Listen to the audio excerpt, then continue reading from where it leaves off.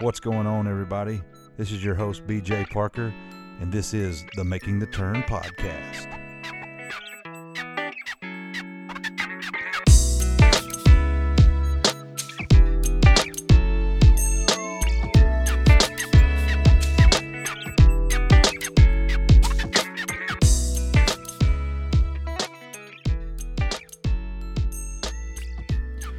What's going on, everybody? Welcome back to the podcast. We're at another episode of Making the Turn, and I'm your host, BJ Parker, and I appreciate you joining me today, listening wherever you are, wherever you're driving around or doing. We're just trying to bring knowledge to the green industry. I'm hoping to build this podcast to something, and it's been a little bit of time away, but we're back, and I've got a fun guest with me today. I'm looking forward to this interview. Been wanting to get him on just in general, just looking forward to a lot of great conversation about a course that's hitting the area pretty big. I've got the golf course superintendent at Sweetens Cove, Brent Roberson. How you doing, man? Pretty good, BJ. Good to be here. How are you? Man, I'm good. I think I appreciate you willing to do this and sit down. And I know we've had to work out some details, but we're still in the great area of South Pittsburgh, right close by. And I wish we could get out and see the course, but I know it's going to be a lot of fun to talk about it. Yeah, it's busy right now. Yeah. Friday of Memorial Day weekend, and yeah, there's not a cart left. So it's good that we're out of there, actually. It's a madhouse right now. So has the play been pretty good for you down there? It's been huge, Yeah. especially since the new ownership has taken over.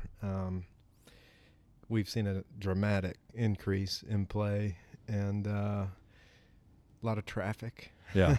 But it's good. We need it. Yeah. From where we started and where we're at now, it's really on the uptick, and that's good stuff. Well, I'd love to get into some of the new ownership, but when did when did all that take place? Well, I'm not exactly sure on a specific date, but it was the same Friday of the Ringer tournament. Yeah. Don't have my calendar with me, but That's all right. Yeah, it was that Friday. And that's when I met everybody, and we kind of walked around and discussed the future. Yeah. It was really preliminary there, and since then we've come up with a little bit of a plan on moving forward. Right now we don't have a putting green. Yeah. So that's kind of one of the first things we're gonna do. We're gonna add that and just a few other things, and then the possibilities down the road are. We'll see how it goes, but that's what we're going to start with, hopefully soon, for the grass's sake. But yeah, it's going to be fun. I'm looking forward to it, especially from where we started. Sure. Because getting out there in the beginning, it was pretty rough. Yeah. And moving forward, it's nice to see something like this, and this ownership is going to be a huge shot in the arm, and we're gonna do as much as we can turf-wise to enhance it and make it better. For when people come back and they Right. see it and they see a few things that we've done to move the process along. I mean, I'm ready to go. Right. It's just let me at it. Right. Well, so I've been on the property several different times, and I think it's fabulous. It's different. It's unique. But for those that don't know a lot about Sweetens Cove, talk a little bit about some of the characteristics of it. What makes it unique? Why is it getting such publicity? I know you can go into great detail about the green complexes and some of the ideas and structures behind everything. But just share a little bit about Sweetens Cove, its story, its history, and sort of what stands out as sort of the hot golf course in the Middle Tennessee area. Or East Tennessee. I guess we're still in. Are we technically in East Tennessee? This is East Tennessee. Yeah, East Tennessee. Yeah. I guess it's just unique with the contours and the native look to it. Sure.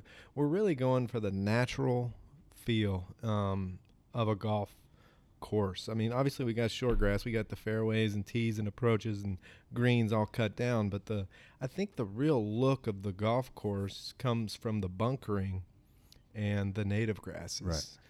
And I'll be the first to tell you that, I mean, right now I'm not able to maintain the natives like I want. Yeah. In the summer, they get pretty high. But I think for the guy that's not been there or woman that's not been there, I think just the beauty and the way it sits, and then as you go play, you mentioned the greens complexes. I mean, they're just so dramatic. Yeah. And it really takes you a couple of times playing it to really kind of grasp, okay, I probably need to run the ball up or use that backboard or, play to the right and let it funnel down. And I think that's why people like it, because after the second or third time they play it and they've played different pins and different locations, they realize it's not as hard as it looks. Yeah. It's if you just use the land and play it that way,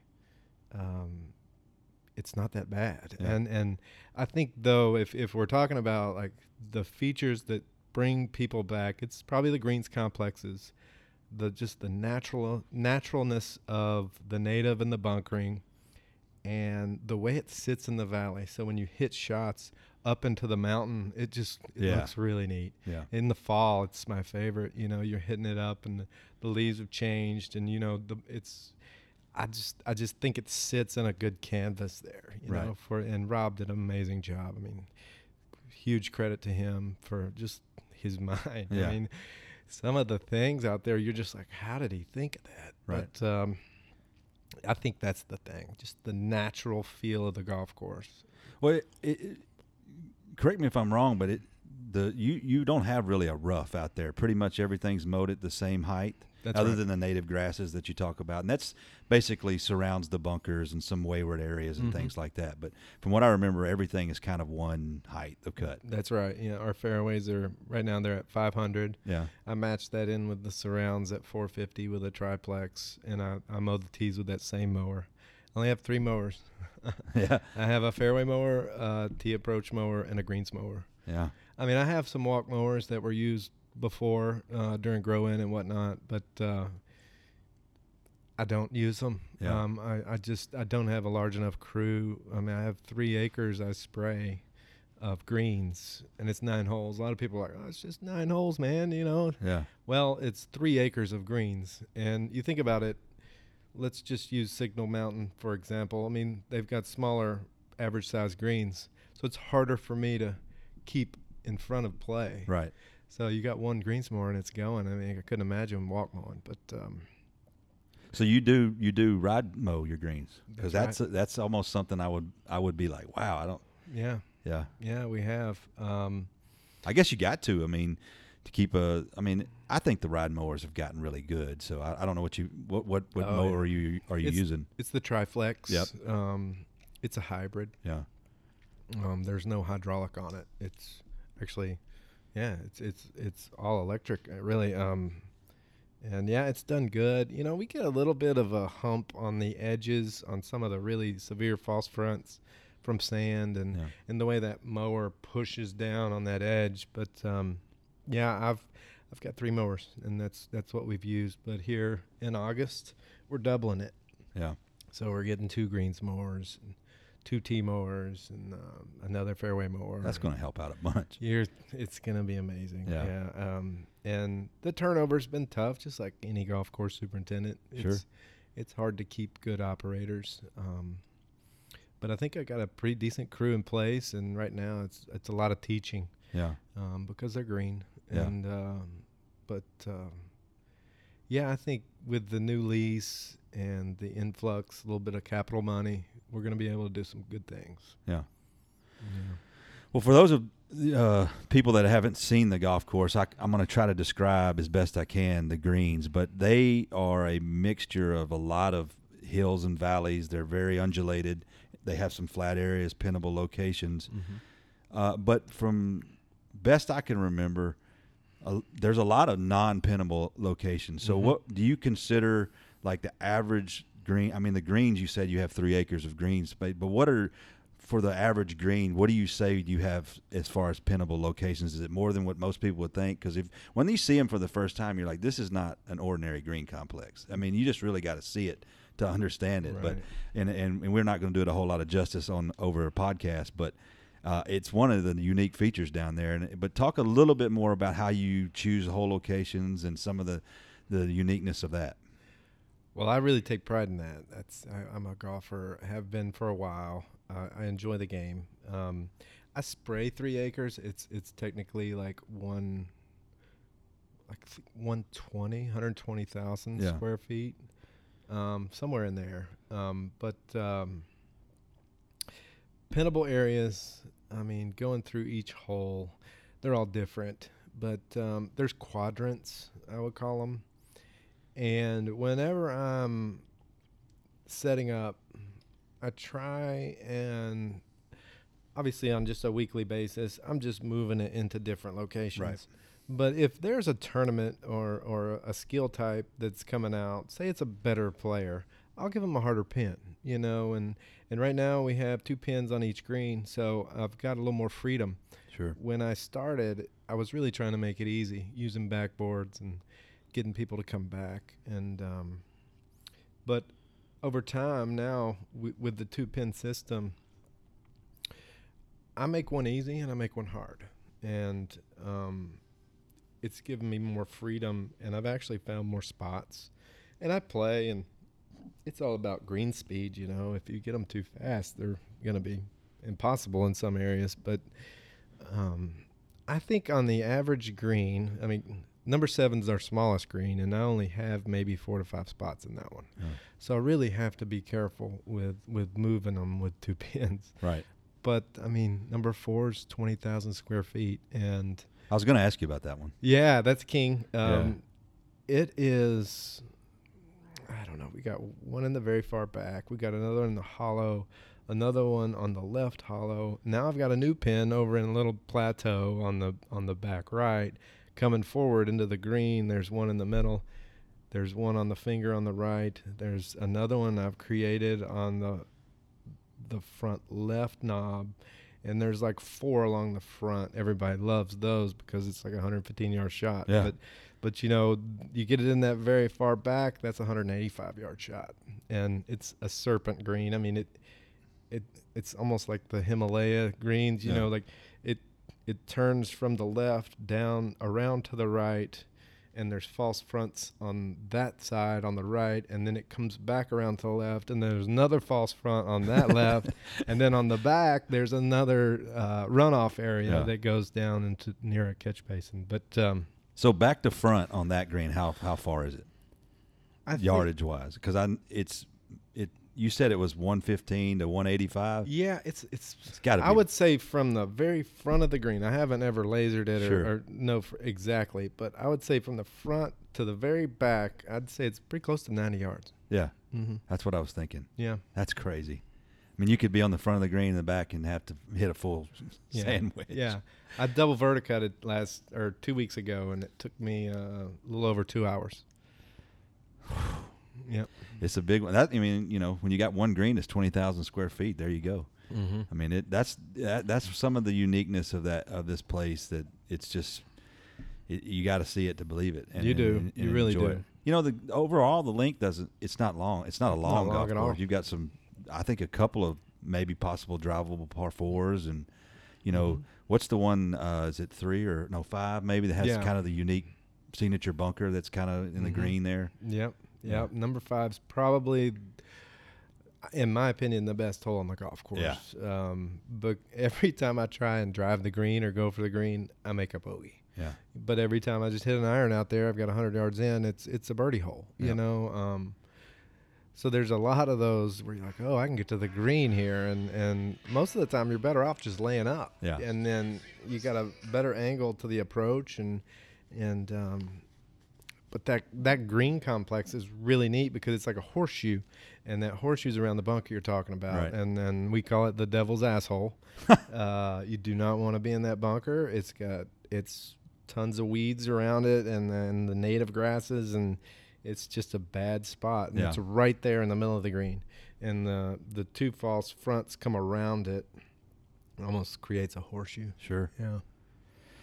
So let's back up a little bit and talk about how you got here to Sweetens Cove. I know we talked prior to that you came from Florida. So Mhm. talk a little bit about you, how you ended up here, and sort of your path to how that's come, and then like how long you've been here and some of the things you've seen over the years.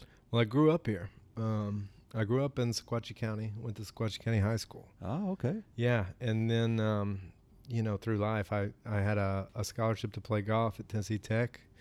Went up there and played for a year and didn't go to school and, Yeah. drank too much. And you know how Yeah, it is when sure. you're young. Oh, yeah. And screwed that up. So went to work in Chattanooga at UPS and then eventually made my way to Pinehurst in North Carolina. Yeah. I credit my mom for this. She kind of was pushing me to do something I enjoyed. And I always worked where I grew up. There was a course called Mount Airy. And I did carts for them when I was 15 and 16 and then did a little help with the maintenance staff too. And I really liked it, being outside. And so that kind of got me a little bit into the business. And of course I played golf. And then, I went to Pinehurst on a whim and just, I signed up for classes at Sand Hills Community College. Yeah.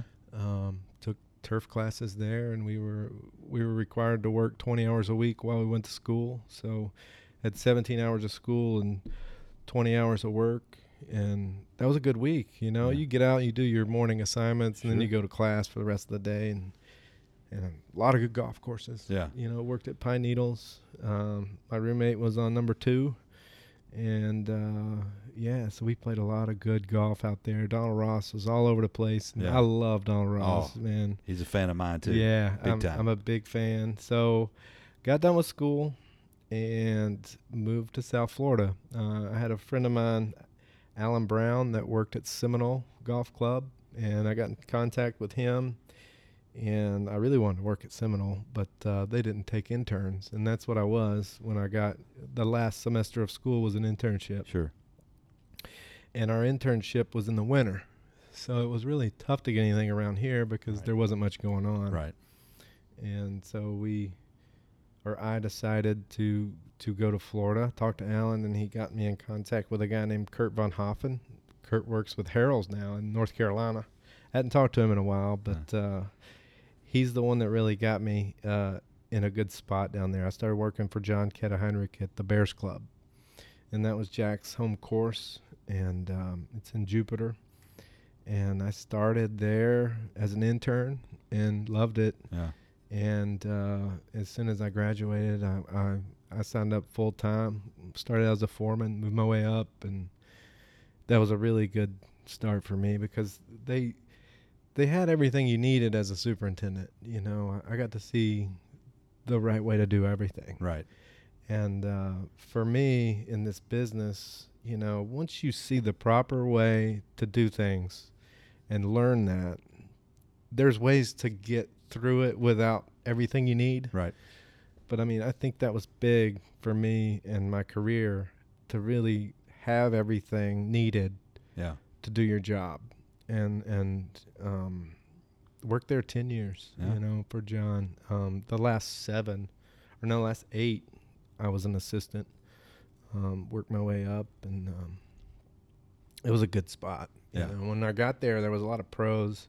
We had Briney Baird, Dudley Hart, Robert Allenby, and then Luke Donald came, and then Ernie Els, and the list goes on. I think they've got like 40 now. Yeah. So it's a popular spot. Yeah. Yeah. Yeah. And it was kind of neat seeing those guys every day practicing. Yeah. Rory hitting golf balls. That guy mashes. He's unbelievable. His ball flight and the way he hits a golf ball. But 10 years into it, I end up taking a job at Boca Woods in Boca Raton.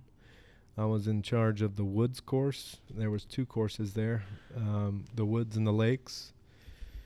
And I wasn't a big fan of that type of golf, and ended up moving quickly to Bear Lakes Country Club, which was in West Palm Beach. And they had a lot of the tour qualifying back in the day.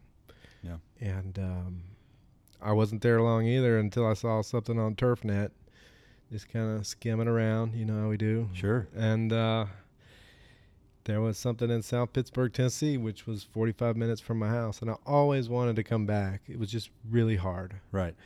You've been in this area. You understand how it works. It's really hard to just plug in to a golf course in Tennessee. Yeah. And there was an opening, Sweetens Cove Golf Club, paying $35K, and I was like, oh gosh, that's a lot of money, but it's closer to family and friends, and I came up. I think it was during a holiday. I think it was close to Christmas, and I just made a trip of it. Took a little vacation, and at the same time came and interviewed for the job with Rob. It was 8 degrees, and it was like 3 inches of snow on the ground, I remember. And I met him at the Cracker Barrel right across the street here, and we had breakfast, he and Patrick Boyd, the GM, and we just sat down and we were talking about things, and it's like, yeah, we got Mini Verde, and I said, oh, okay, I've managed that for 12 years, and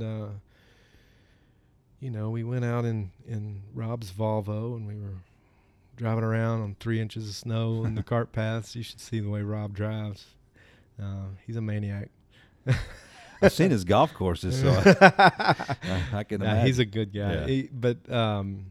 So we go out and we're riding through, and I get out and I'm trying to kind of see what we're working with. I can see the contours, you know, and I'm like, okay, this is totally different than what used to be here. In high school golf, I played that same golf course, and it was just a flat, bathtub. I mean, it was really wet, and it's in a floodplain. So we're out in the snow, and the wind's just howling, 8 degrees, and we get out, and one of the tarps had blown off of one of the greens, and 8 degrees. But anyway, I took the job, and it was a tough move because, I mean, I was stable, and working for John and being at the Bears Club was really good for me because, I mean, obviously John's a great guy. I don't know if anybody listening to this knows who that is, but I mean, he's one of the best superintendents that I've ever worked for, and I would put him up there with anybody. Yeah. He was able to go from a course in Minnesota, Interlaken, and go to South Florida and never miss a beat. Sure. And working for the toughest guy to work for in the business, Jack Nicklaus, right there on his golf course. And he did a fabulous job and taught me a lot. And is he still there? Yes. Yeah. He's still there. Yeah. We get a lot of people listening, so hopefully shout out fabulous to club, man. I mean, shoot. Yeah. I can't say enough. But so yeah, Rob offers me the job, and of course I counter. I get a little more money, and then I take it. Sure. And get started. And it was tough in the beginning, going from that to this. Yeah. Because I mean, we've got a fairway mower, a triplex, 2 triplexes, one for greens and one's for tees and approaches. And the crew wasn't great, and it was one of those things like Rob mentioned, during the interview. Our mechanic, he's good. I want you to give him a chance. I'm like, okay, like give him a chance. What do you mean? What does that mean? Right. So I move up, get all my stuff, sell, and put my house for sale, move up, start work. And it was in March, early March. So he already had some flowable Ronstar out in the chem room. So went ahead, got that out immediately. And it was different because, in South Florida, it's you're growing year round. Yeah. You don't have those dormant fairways or greens, or you're not tarping greens. Right. So yeah, immediately got that out. First day of work, there was 3 guys showed up. And let me stop you for a minute. Were you replacing someone, or did they not have anybody in place, or how did the job? Well, can you speak a little bit about that? Yeah, sure. It was owned by Sequatchie Concrete, it's a local company here, and they do a lot of work. They built the golf course with Rob. What was the form? It was Sequatchie Valley. Is that what? Sequatchie Valley Golf and Country Club. That was what it was before Sweets. Yep. And these concrete guys owned it, and they wanted to do something with it, and they brought Rob in, and he designed this thing. And they got to a certain point, and they said, "We're done. We're not spending any more money on this." Right. And It's typical. That's where Rob came in. He didn't. It was his first one, and he spent a lot of time on it, Right. and sweat and probably tears. But he took it over. They gave him a deal on the lease. He was practically paying nothing. They wanted to see it take off too, Sure. obviously. And so Rob took over, and he did. He had another guy in there, and I don't know what happened there, but didn't work out, I guess. And when I got there, it was pretty rough. There was a little winter kill here and there, spring dead spot, and lots of weeds. Right. We had POA everywhere on the greens. Luckily, it's Bermuda though, so you can spray it. You can deal with that. Yep. And so, right away, I did a lot of spraying, and the greens with the POA, I sprayed Monument, and a couple apps, and they were good, Yeah. And the fifth green, the whole middle of that green was dead, and so they had an insurance policy with the golf course, and the insurance paid for it. And we were able to take pictures, bring them out, and show them what had happened. Right. And that we actually had a tarp there. There's pictures still of where this blew off, and we had some boards out there to hold down on the edges, and those were still green. So it was obvious Right. that that the tarp had blown off. So we sodded that the first year, and it's grown in fine. And there was just a lot of that. I don't know. You just got to work through. Yeah. With our business, I know you're familiar with it. Sure. And whenever you have a problem, a lot of times you don't know immediately what to do. Right. But as soon as you start working with it and dealing with it, it starts to fall in, and you're like, okay, all right. And you communicate and ping off of other people working with you, and then you just got to fix the problem. Yeah. And early on, we were doing a lot of Band-Aids and stuff that I wouldn't recommend. Right. As far as the maintenance of a golf course. But over time, I developed a decent crew. I'm getting a lot of turnover, but you just got to keep teaching, and with our business, every day you're there, and every day is different. And the hardest thing for me when I got to this golf course was understanding that I can't do it all. I was able to do that before. Sure. We're out there, hand sanding divots that players in fairways, Right. and that was one of the jobs we had. We would take scissors and trim every irrigation head. We'd send 4 or 5 guys out to do that. Right. I've got 4 or 5 guys, Yeah. and so you're not going to be able to be that detailed. So the priorities are so important. Right. And I think anyone would agree that scheduling and having the priority set to where what number 1 and number 2 are every day, and you need to get as many knocked out as you can, and tomorrow's going to be exactly the opposite possibly. Right. But as long as you keep your head and know what you need to do, you're going to be okay. Yep. You're going to see progress eventually. Yeah. Of course, there's going to be floods, and there's going to be things that you can't control. But as long as you know what you need to do, you're going to be fine. Yeah. And I think a lot of superintendents know that and understand that. And I think this country could probably learn a lot from that, and I don't know, it's just me, but like being scheduled and having everything right in front of me, knowing what I need to do on a daily basis is big for me and what I do.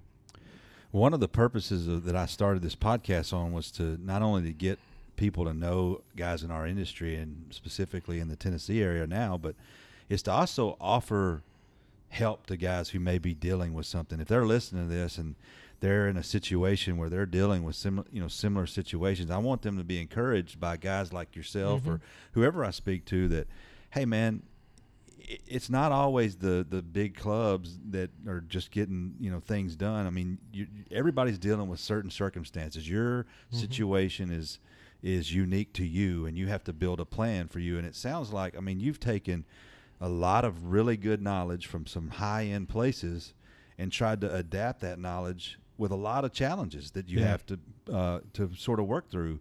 And that's what every up and coming guy who wants to be an assistant or a superintendent needs to hear is, go spend time working at a place that you don't have to struggle with those things. But if you ever find yourself in a situation where you can hone in those skills and prioritize, then you're going to be way better off in the long run, and you're going to be able to see incremental improvements on your golf course.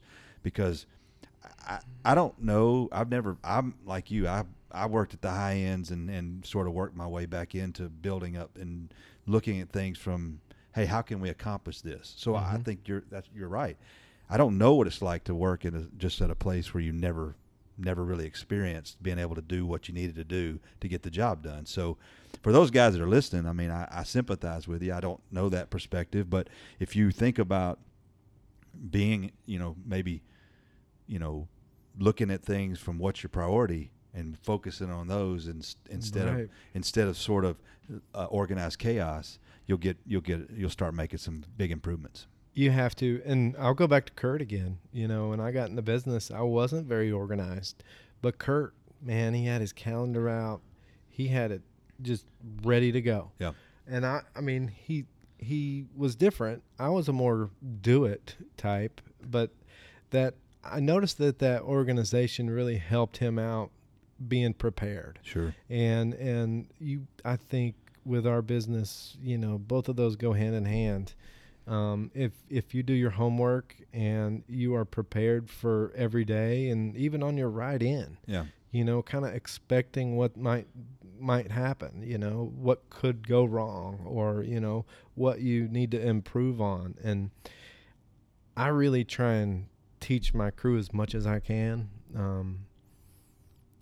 They need to understand why they're doing things, and a lot of times they're just there to get a paycheck, and I understand that. Sure. We're all trying to make a living. But if you can somehow find a way to get them to really understand and grasp each task they take on, it'll help you out. Yeah. And they're going to be more willing to learn. And whenever you do have some downtime, or you got a rain day or some extra time, a large tournament going out, spend some time teaching, but also don't be a boss, be more of a leader. Yeah. And kind of show them how to do it. Yep. and continue to do it even when you don't want to. Yeah. And it's easy to say that. Yep. But I mean, you really got to set an example with what we do, because they're gonna be more apt to help you out and work for you and kind of do their job the right way. Yeah, I was told a long time ago that personnel will be your biggest heartache and your greatest joy, and no matter what you're doing. And in our business, it is more evident than ever. I mean, you just deal with a lot of personalities. You deal with guys who got things going on. Like you said, they just need to work and make a paycheck. You've got a lot of mentality, and not everybody shares the passion and commitment that the superintendent or even assistants have. And if you can get them to buy into that on some level when they're there, then you're going to be better off for Absolutely. it. And I think that's a huge, from a superintendent leadership standpoint, I mean, that is big. Yeah. I mean, you can be the guy that goes out and does everything and sort of gets in the trenches with everybody, and they'll appreciate you for doing that.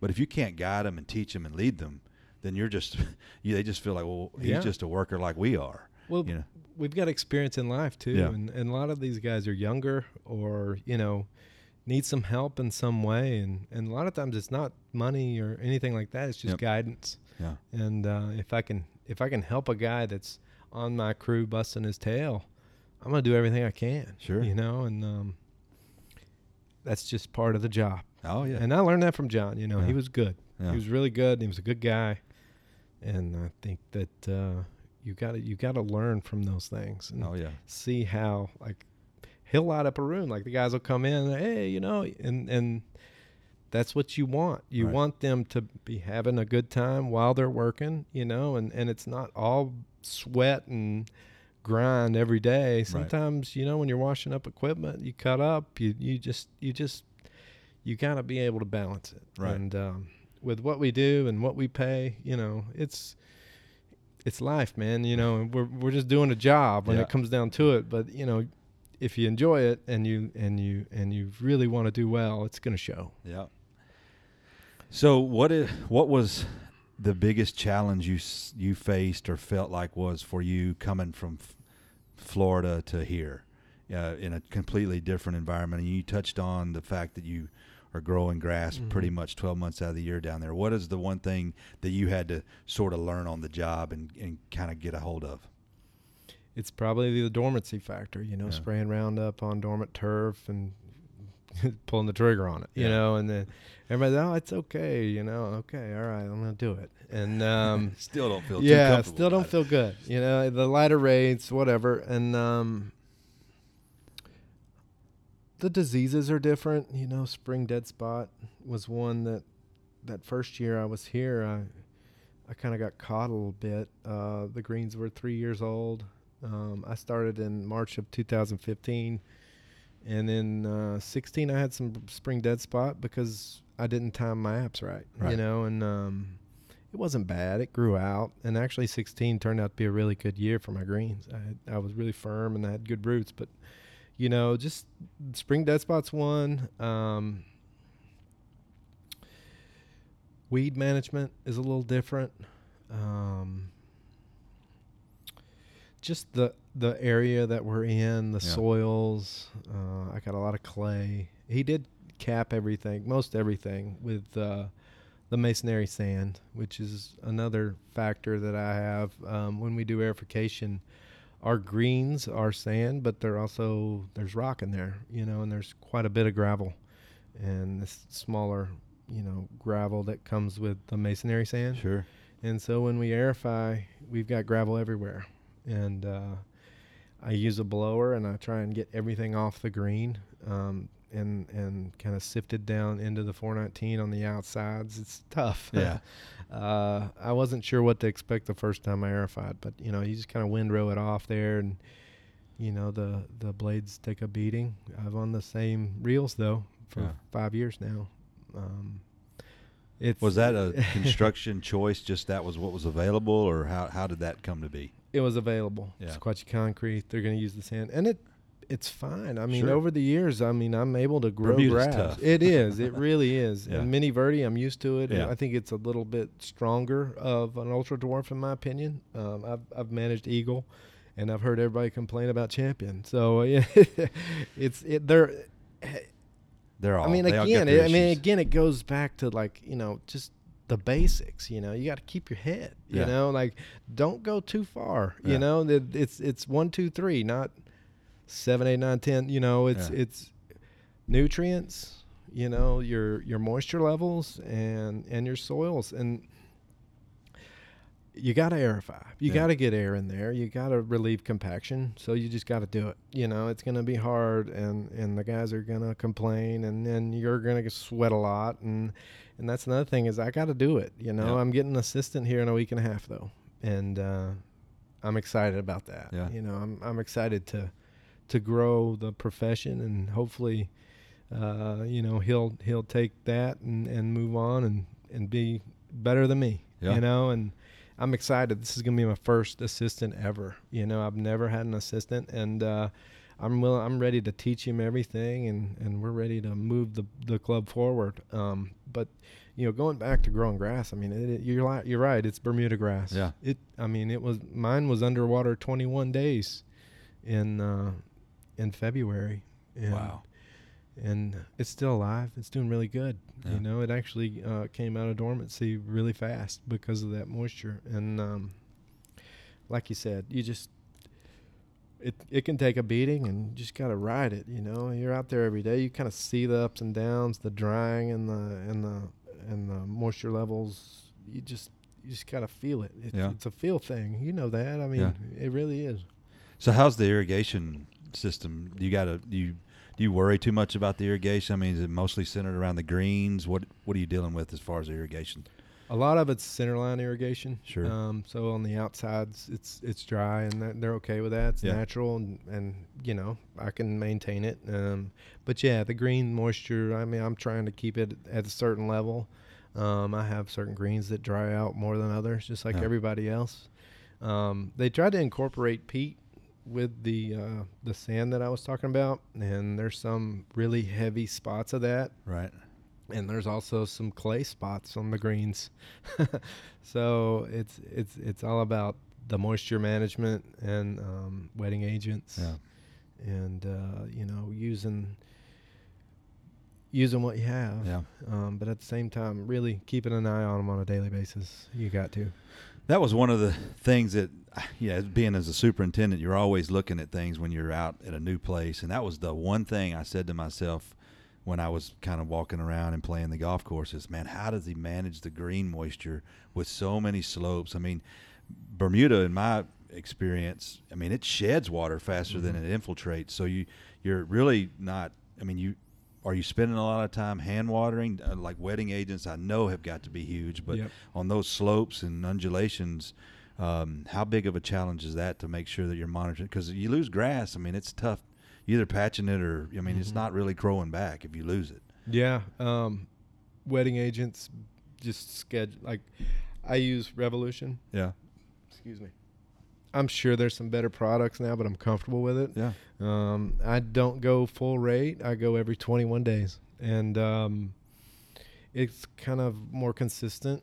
And you're right, on my slopes, some of those, they dry out, especially number 4. And I've been doing most of the cup cutting right now, and I just have a hose with me.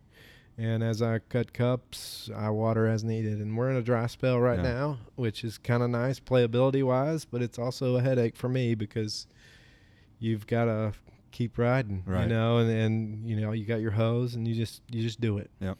Yeah, and there's no excuse other than just getting off your ass. Yeah, you just got to go. You got to. So talk a little bit about your crew. You said you're having an assistant come on. How many staff do you got? What time are you starting?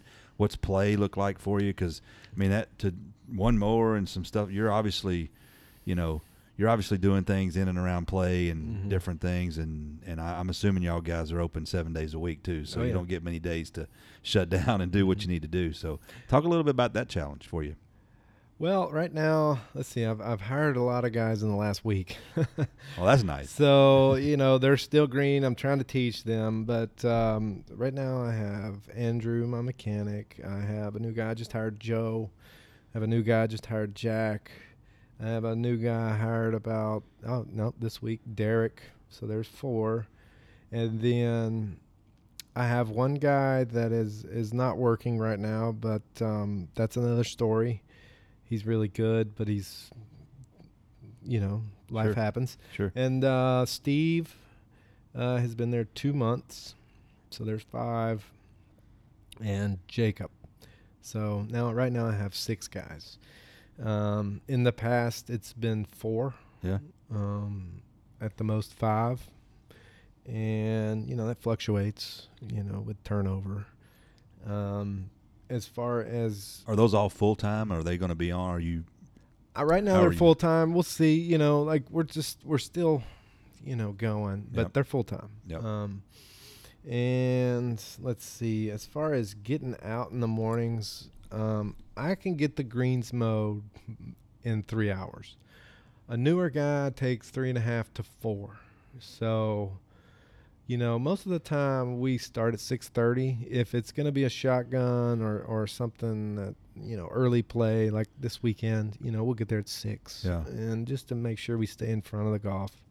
Rolling the greens is the funnest job. I could only imagine. I'm the only one that knows how to roll right now. Andrew can a little bit. I like to roll top dressing in too, dry. Yeah.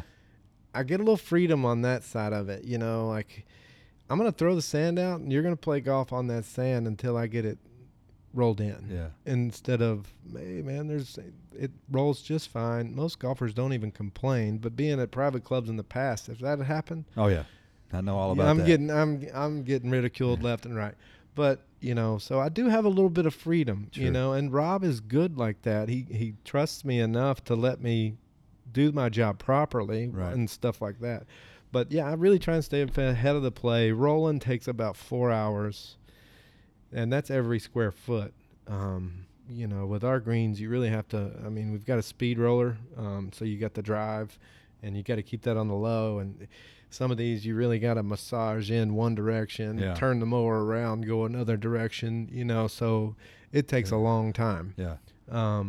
But on a weekend, I'll just kind of hit the flat areas, Sure. go to the next. It is a challenge to stay in front of play if you're really trying to do everything correct. Yeah. With the bunkers too, we've got so much of that. It's with the larger crew, it's been a help because we've got more hands on deck, and we're gonna get 2 sand pros with the new leads. It's gonna be huge, so we'll be able to stay in front of play with ease. Right. But right now, it is a chore. Well, I know the answer to this question because you never have enough people or money, but what is sort of the goal that you see for where you want to try to do that fits in with the business model of new ownership and all that and getting you what you need? Do you see it settling in at somewhere around 7 to 8 guys, an assistant and mechanic and all that, or do you still see some growth there? I think with what we have now, 6 to 7 guys, that includes an assistant and mechanic, will be fine. Yeah. Moving forward, adding a putting green, and then there's a possibility of adding more golf holes too, or like a par 3 course, or like similar to the Cradle over in Pinehurst. So that's up in the air. That might be a few years down the road. But yeah, if that happens, we might have to take on a couple more. But I feel comfortable with the number we're at now. I only have 3 carts right now. And so I've got to play around that. Yeah. I've got to tag team jobs, or make sure that I'm using equipment that you've got to Sure. work with that. But come August, that'll all change, and we'll be able to really hone it in. And I think moving forward, I really want to concentrate on a more natural native look instead of the broadleafs that are really popping right now. And I have a bush hog.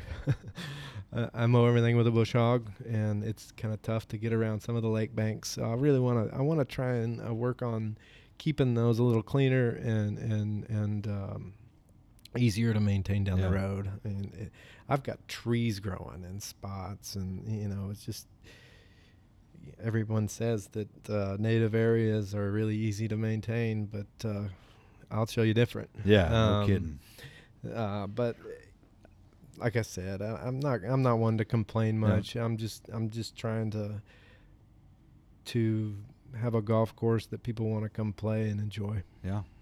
How much can you talk about the new owners and the new ownership and sort of how their involvement is and what their sort of game plan is for moving forward? Can you talk a little bit about that? Yeah. Well, we've got quite a few. I'm not exactly sure on everything. Sure.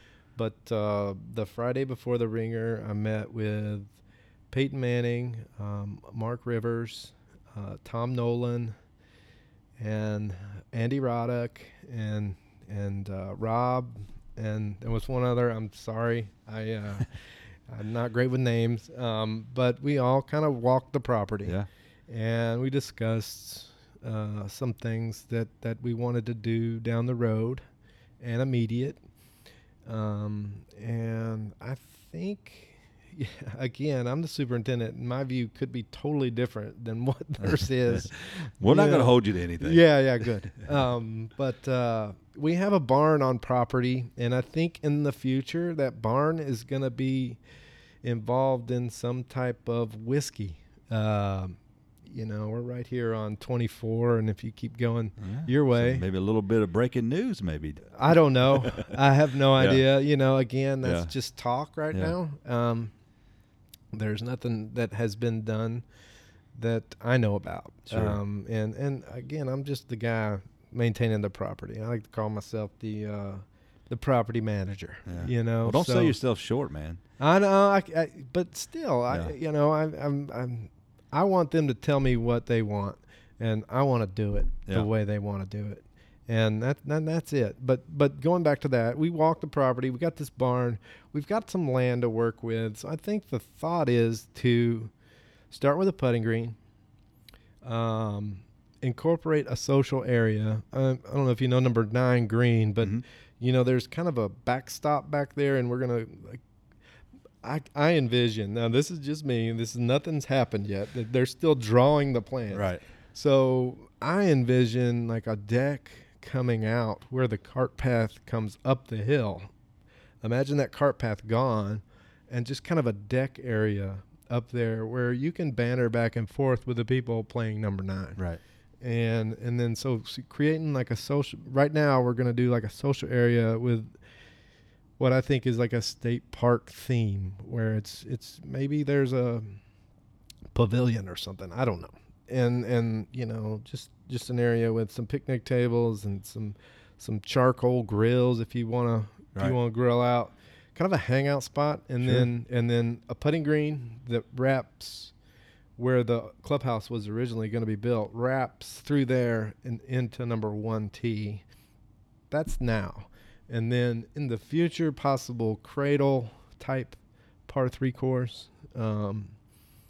Who knows, from there, maybe cabins, maybe intertwine it with some walking paths that go like from this to that, and, just kind of weave in and out. Yeah. I like to tell people it's going to be like an adult playground, especially if you put whiskey in there. Oh, sure. It's we'll see. Again, I don't know what's going to happen, but Yep. My mind's one thing, and Rob's could be another, and Andy's could be another, and Peyton could say, hey, I like this, and Yeah. so there's a lot of minds together, and we just got to figure out what we want going forward. Yeah. And when they say, this is what we want, then it's time to move. Sure. Well, that's going to be So, how it yeah. probably happens. I mean, it Yeah. just come out of nowhere. Yeah. How did the new owners? How did that all come to be? Is there a story behind that, or I'm sure Rob had a lot to do with maybe in some involvement with that? But do you know a little bit about how all that came out, or? Well, we struggled with funds Yeah. early on, just keeping the place running. Rob's been vocal about that too publicly, and Sure. the first 2 or 3 years were tough, and I think Rob was really trying to find someone, that would come in and kind of give us a little bit of a push. Well, he didn't own the property, so nobody wanted to touch it. It was Sequatchie Concretes, and Rob was able to make a deal with Sequatchie and purchase the property. That's and, huge. And when that happened, Mark Rivers, who works with Skip Bronson, came in, and he's been a huge help. Obviously, he knows a lot of people, and I think he made a lot of phone calls for us. Yeah. And I don't know everything about it. I'm just the guy growing the grass. I understand. But I've been there.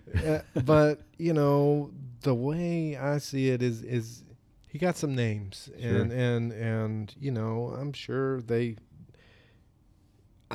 I don't want to go too far with this because I'm not 100% sure.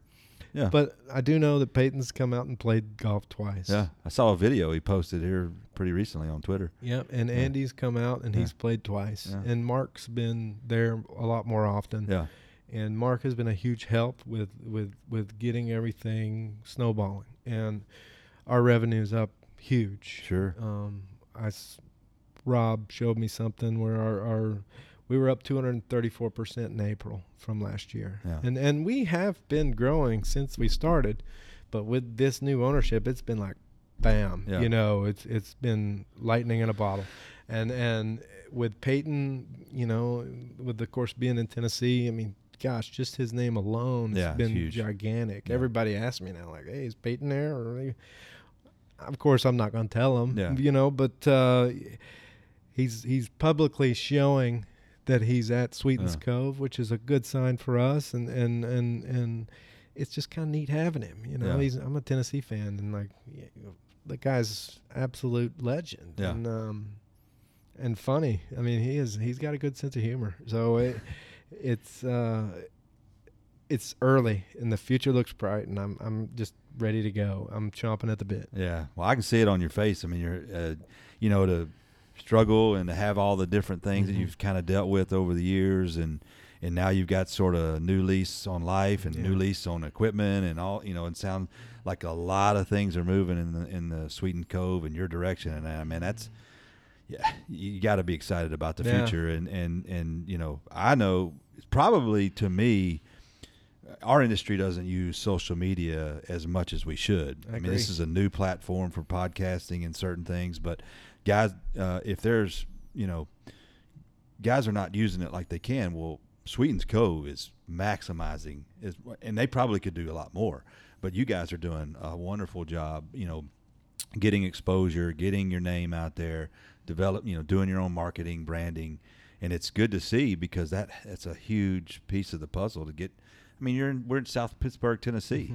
I mean, it's not just close to anything, and you've got to get people to come here. Right. And that had a plan, and I'm sure there were things that were thought about and talked about many years ago that are now starting to sort of hit that stride. And for you guys, you and Rob and everybody, man, that's got to be exciting. Yeah, I think Rob and I both, we didn't see this coming at all. But we put everything we had into it, and it's like what we're talking about with our job. It's like getting in there and fixing that irrigation issue that's so tough. You just keep going and you get there, and that was a big moment. And but a lot of that's Rob, with that social media stuff you're talking about. I mean, he pumped social media early, and he just kept going. And then he would call people and different publications, journalists. I mean, you'd have to ask him, but I mean, he was on his phone a lot. Yeah. And early I was just like, oh, this guy's on his phone again. Like, what is he doing? Oh, this social media. Well, it works. It works. It does. And I was one of those like, oh yeah, okay. Well, I'm going to go over here and work while you guys are on your phones. Yeah. Well, they were doing more work than I was because they kept it alive. He and Patrick was our general manager for a long time, and did a great job. He's into the club making business now, doing well for himself. Sure. And Patrick was the same way, and posting good pictures, positives. Like even in our business, you can get bogged down whenever things aren't going bad or aren't going good, and you've got to stay positive and show the bright spots. Yeah. Instead of the oh gosh, another maintenance nightmare. Yeah. Of course, there's going to be maintenance nightmares. That's our job. That's why we have jobs. But going back to that, Rob was really good with social media. Patrick was really good with social media. Patrick was really good with meeting people that were coming for the first time, giving them a rundown and talking to them about golf. Sure. He's a golf nerd. Both of them are. And they did well. Yeah. And we're reaping the benefits now. Yeah. And with these guys coming in, we're going to continue it, and I'm just going to try and make the golf course as fun as possible. Yeah. I got a funny story, and Rob, he might, if he listens to this or you share it with him, and he may remember this, but I came down with a group of buddies of mine one time, and about 6 or 7 holes into it, Rob and I reached out to him via social media from the golf course, and I said, what is the 9-hole course record? And he responded back to me within a few minutes and said it was like 28 or something like that. And I don't know if it is still not, but I'm not sure. But I was playing with a guy that threw 5 holes with 7 under par. Wow. It was the most unreal thing. And he came to the last hole. He made a bogey on 8, I think it was. I may not be telling the story right, but he came to the last hole with an opportunity to tie what was then at the time and Rob filmed it on Periscope. And it was all live, and he ended up, I think, 1 back, or I think he shot 6 under, but it sort of stalled out. I think we might have chirped too early, but he knocked it in from the fairway. He had another eagle. It was the most unreal thing I've ever seen, and we're just witnessing, a round of golf. I was like, I got to sit back and watch this. And so we were out there going on. I was like, and so if he remembers that's what this. I'm the guy that was with him when we saw that. So it was a lot of fun to witness that. I mean, it was like watching someone just in a surreal moment of just perfection. Yeah, and I was like, wow. It's like that no-hitter, Yeah. the perfect game. Yeah. I've seen a lot of that. A lot of hole-in-ones witnessed. Yeah. We had back-to-back hole-in-ones in a high school golf tournament. 2 girls hit back-to-back hole-in-ones. Yeah. I mean, there was 2 balls in the cup, on number 9. You've In got the same group. in the same group, back-to-back. Wow. Yeah. And then I saw, he was back 10 or 11 years old on number 4. I'm over there doing some drainage work just left of the green, and Sned's tour comes through, and kid hits a hole-in-one on number 4, So there's a lot of that, and I think that's the fun factor that we really like to talk about, where you got the backstops. You got 2 opportunities to knock it in, one going forward and one coming back. Yeah. And Strategically, do you kind of know what the ball does, so you kind of plan that from a hole location standpoint? Absolutely. Yeah. Yeah. There's a lot on 9. There's also a lot on number 4. Number 5's got backstops all over it. Yeah. 8's a tough green. It's a really tough green. 7's a tough green. So, those aren't examples, but 2, the front pin on 2, I mean, gosh, I've almost hit a hole-in-one on that hole from the blue tee with my driver. Firm day like it is today, bombed it over the right bunker. I saw it carom down towards the green, and here comes a ball up the slope, and I was 6 inches away for an eagle. Wow. Yeah, so when it's firm, this place plays awesome. Yeah. And you gotta get out there and enjoy it when it's like that, because man, you can shoot some good numbers. Sure. Because a lot of the greens, they look really hard, but they're receptive. Yeah. And if you play the right shot, you're going to be rewarded. So the $1 million question: what do you stamp the greens at, or do you worry too much about it? Do you have any? You keep them at a certain speed. I haven't used my stimp meter in 2 years. Yeah, good for you. And I've burn got that thing. I know. I read something on social media recently about some guy. I don't know where this was, but some guy came out on the superintendent's golf course on the putting green and broke out his own stimp meter. Yeah. And I'm like, what? That has nothing to do with the golf. I mean, golf is all feel when it comes to putting. Yeah. But yeah, I don't want to get them too fast. Sure. And I'm out there a lot. I'm watching people play, and I'm seeing how the ball's bouncing and rolling out. And there's some pins out there that are really tough. Yeah. And number 6 in particular, that whole front left side of that green, if you're long putting down towards the water there, and they're running too quick, you'll put it in the water. Yeah. And you can't do anything about it.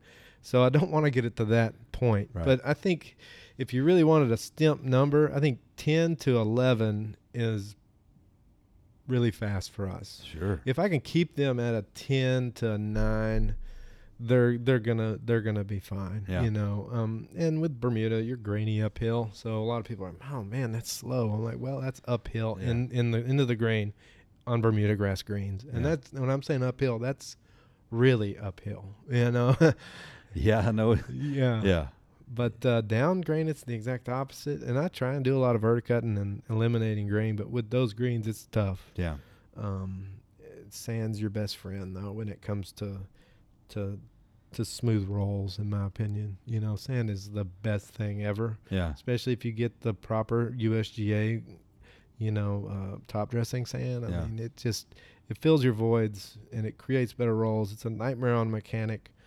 But again, just like I'm talking about with superintendents, I mean, his job's to keep that thing sharp, and I'm gonna sand if I need to. Yeah. And that's always a delicate balance. It is, and there's some guys that hate it, but there's some guys, going back to the crew, you just tell them, like, look, man, this is what I have to do to maintain my golf course properly. Yeah. I'm not trying to make your job tough. I'm just doing what we need to do to keep having a job, and if you can sell that, then you're better off. But yeah, mechanics hate sand. Every single I don't know one one of them. I don't know one that does. They hate it, and in our situation, we only have one set of reels, so it's even harder. I'm never gonna go out real heavy, unless I aerify. But then I'm letting them sit for weeks, sometimes until I get the mower out, and that's fine, But yeah, it's a touchy subject. But yeah, I think you really have to do it with Bermuda. Absolutely, you have to. So, what are some things you like to do outside of being engulfed in being the superintendent at Sweetens Cove? What are some of the things Brent gets to do when you're not working? Oh, downtime. What's that? Yeah. Well, this time of year, it's probably a crazy question, but what? No, I mean, you got Bermuda though. I know I've been there. I mean, Bermuda in the summer is like, man, let it ride. Yeah, let's go. Yeah, as long as your moisture levels are okay, you're fine. Yep. I'm a sports fan. I love watching football and baseball, even golf. I play a lot of golf. Yeah. You're around it so much, golf becomes a little bit. I'll still have the love for the game. Sure. And I've actually gotten better. Those first few years at Sweetens were tough because I was, I don't know, it was just a tough time. But yeah, I love playing golf. I'll play some poker. Love some Hold'em. And nice. I've played in a few tournaments up in Cherokee, WSOP events. It's a mind game. I love that about it. My wife doesn't like it, but I'm not crazy by any means. I'm not a huge gambler, but I'm telling you, there's something about that game. It's just the mind frame that you have to be in, and it's awesome to me. And being outdoors, kayaking, hiking, like to camp. I love to travel. Don't get to travel enough, but love to travel. Want to get to Scotland one day and play some golf over there. I've been to England, Brighton, London, Canterbury, beautiful cathedral there. When I get older, I really want to do a lot of traveling. But family, I've got a niece and nephew near Huntsville in Athens, Alabama, and my nephew, he's 9 now, and he's getting into the league baseball. And sure. He can spit stats to me. He's into baseball card collecting like I was. I was huge into that when I was a kid. And I mean, this kid knows like averages of like the backup second baseman for the Orioles or something. But yeah, just those things. Clear my head, music, just downtime, calm, no phone. I hear you. Well, what's the one piece of advice that sort of you've gotten over the years that you sort of could share with someone that's maybe in our industry or that you've kind of latched on to? Is there a piece of advice or some sort of book you might have read or something that sort of helped along the way? It's probably my toughest question. Yeah, I mean, I think it's just in life, the older you get, the more you realize, like, just don't take anything for granted and work for what you want. And I love what I do. My job is something that I enjoy. And if you can find that early on, I think to the 15, the 16, the 17-year-olds out there, I think you try and figure out what you want to do with your life early on. Yeah. And I think you'll be better off. For me, it took a long while. I was 23, 24 years old when I got to North Carolina.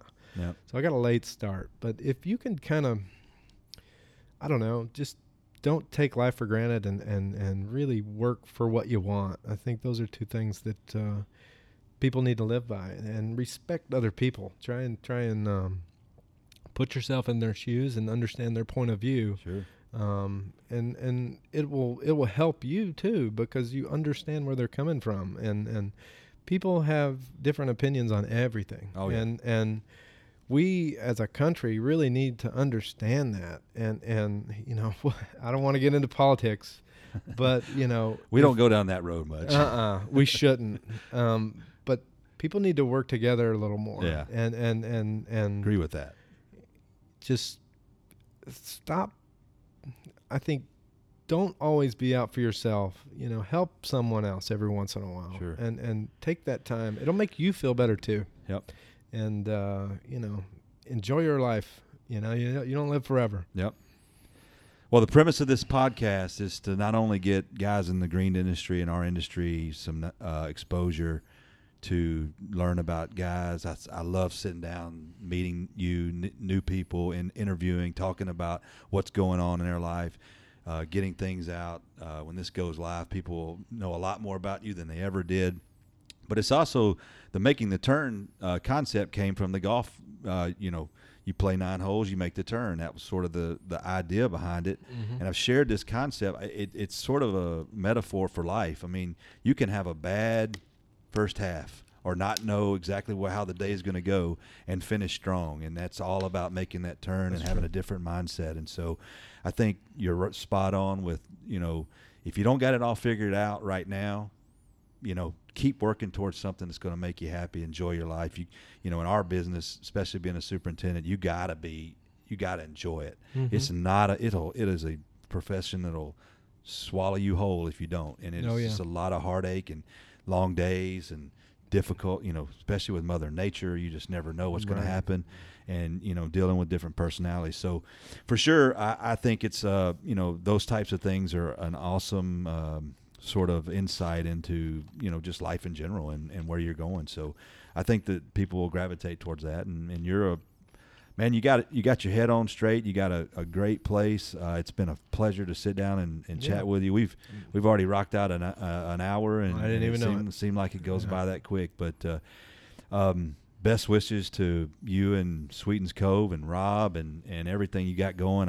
The future looks bright, and for people that are listening to this, I hope they get to know a little bit more about you. I'd love to encourage you to reach out and to me or to guys. And I don't know if you go to the Middle Tennessee or the East Tennessee, but those are places that they could benefit by you showing up and giving your story and chatting, and I'd it's like all good to help. stuff. I need to do more with that, and with getting Cody in and having some more time. Maybe I can, especially in the winter. Yeah, there's no excuse really. I need to reach out more, and that's only beneficial. Yeah.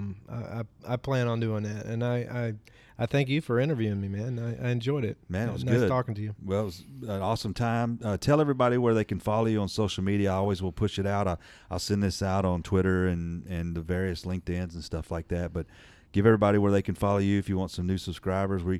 I'm getting about I'm averaging about a little over 100 people listening to an episode, and that's for a small one that's just started. It's not bad, and so we're growing every day, and so you'll get some people that'll maybe reach out to you and say hello and maybe follow you. But tell everybody where you can follow you, and then we can give out the Sweetens Cove and whatever other opportunities on social media. I think with my main thing is Twitter. Yeah. I post pictures on there quite a bit, and I think my handle is Brent Roberson 11. That's BrentRoberson 11. And then Sweetens Cove is a great follow, and that's at Sweetens Cove. Yep. Yeah, and that's about it. I'm on Facebook, but I'm not on there a lot. I think if I had to say anything to the public superintendent, the guy that's trying to grow the game, really cater towards your audience. If you know that you're having a tournament when they're just out there having fun, make it easy on them. And if I can help anybody, please don't hesitate to contact me. I would like to do that, and I don't know everything. I by no means am I gonna say that I do, but if you're in a floodplain or your golf course has some issues, you have mini Verde Bermuda greens, just call me. I don't mind at all. And thanks again. Well, that's awesome, and it's great way to end the podcast. If you're listening, please go rate it, share it, subscribe on iTunes.